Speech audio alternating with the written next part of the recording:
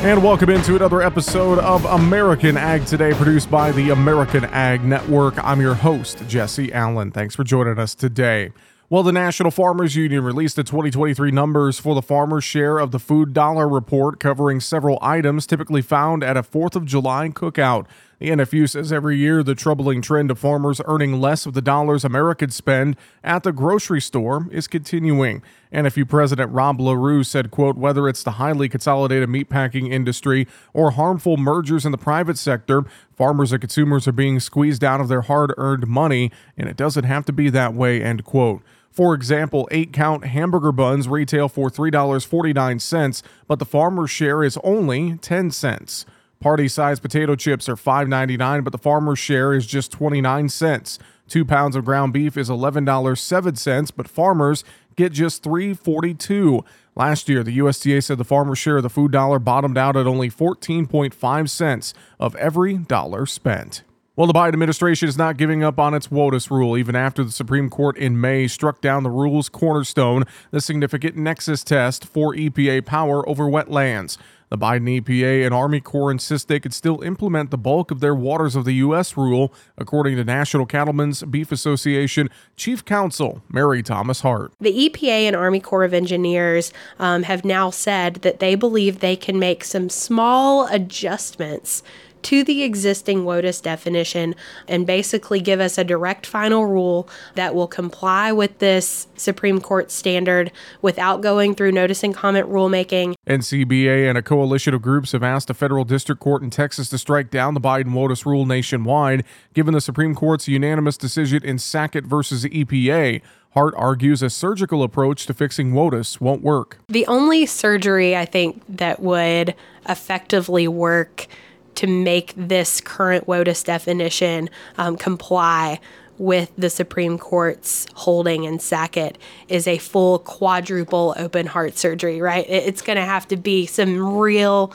major revisions just because the significant nexus standard is the cornerstone of this definition. The High Court, in a victory for private property rights, ruled a wetland must have a continuous surface connection with a U.S. water to fall under the EPA's control. The Biden rule is under injunction in 27 states and not being enforced in the remaining 23.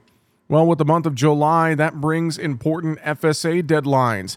Carl Josephy, a county farm service agency executive director from Oklahoma, says producers need to be aware of a few upcoming deadlines. We've got a hard deadline coming up July the 17th. That will be the acreage reporting deadline for all spring and summer crops, your CRP, your fruits and vegetables, pecans, grass acres, and any other cropland. Even if you didn't utilize it for anything, it needs to be reported as idle so that all of your acres are reported for the year. Another hard deadline, Josephy said, is July 14th. Friday, July 14th is the deadline for producers to sign up for the ERP Phase 2 and the PARP programs. ERP is the Emergency Relief Program Phase 2, which was intended for those producers who may or may not have gotten a payment under ERP Phase 1 for disasters that occurred during 2021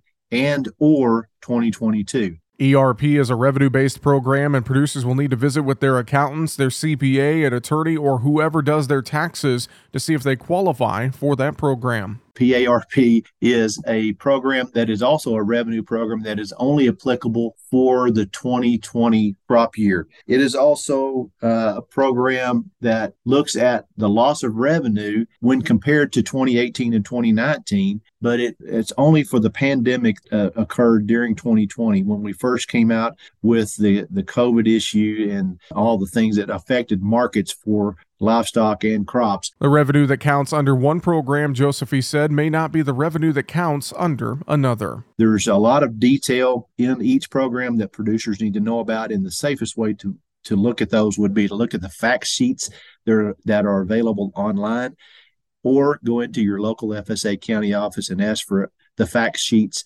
that describe each one of those programs. It varies from county to county, from state to state, so every producer needs to be on their own and look at those programs. There have been some changes that are occurring for those producers who are reporting their acres by Monday, July 17th. Joseph, he said, because when producers report their summer crops, sometimes they have more acres or fewer acres of those summer crops than they did in the previous year.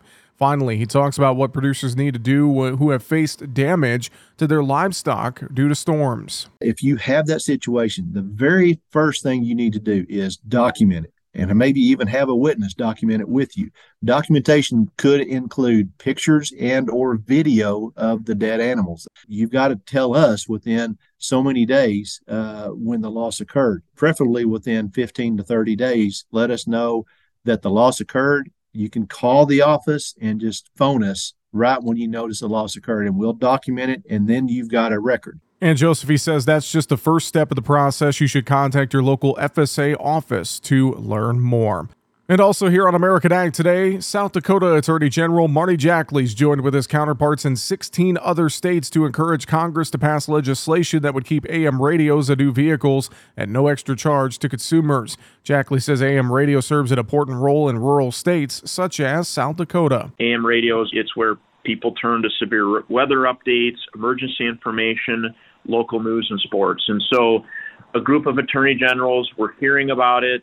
It kind of culminated last week for me in South Dakota, where there was an opportunity to join with several of my colleagues, mostly and predominantly Republican, to address Congress about the need for this. Obviously, Senator Rounds feels similarly. He is supporting that legislation. We need this here in South Dakota because, again, this is oftentimes AM is where we have the reception. It's where we depend upon public health and safety announcements, and it's important to us. And the hope is that Congress will act on this and act on it quickly. Jackley says so far, automobile manufacturers haven't approached the group to sway their support yet. It just came out, and so I would venture to believe that our letter's likely circulating.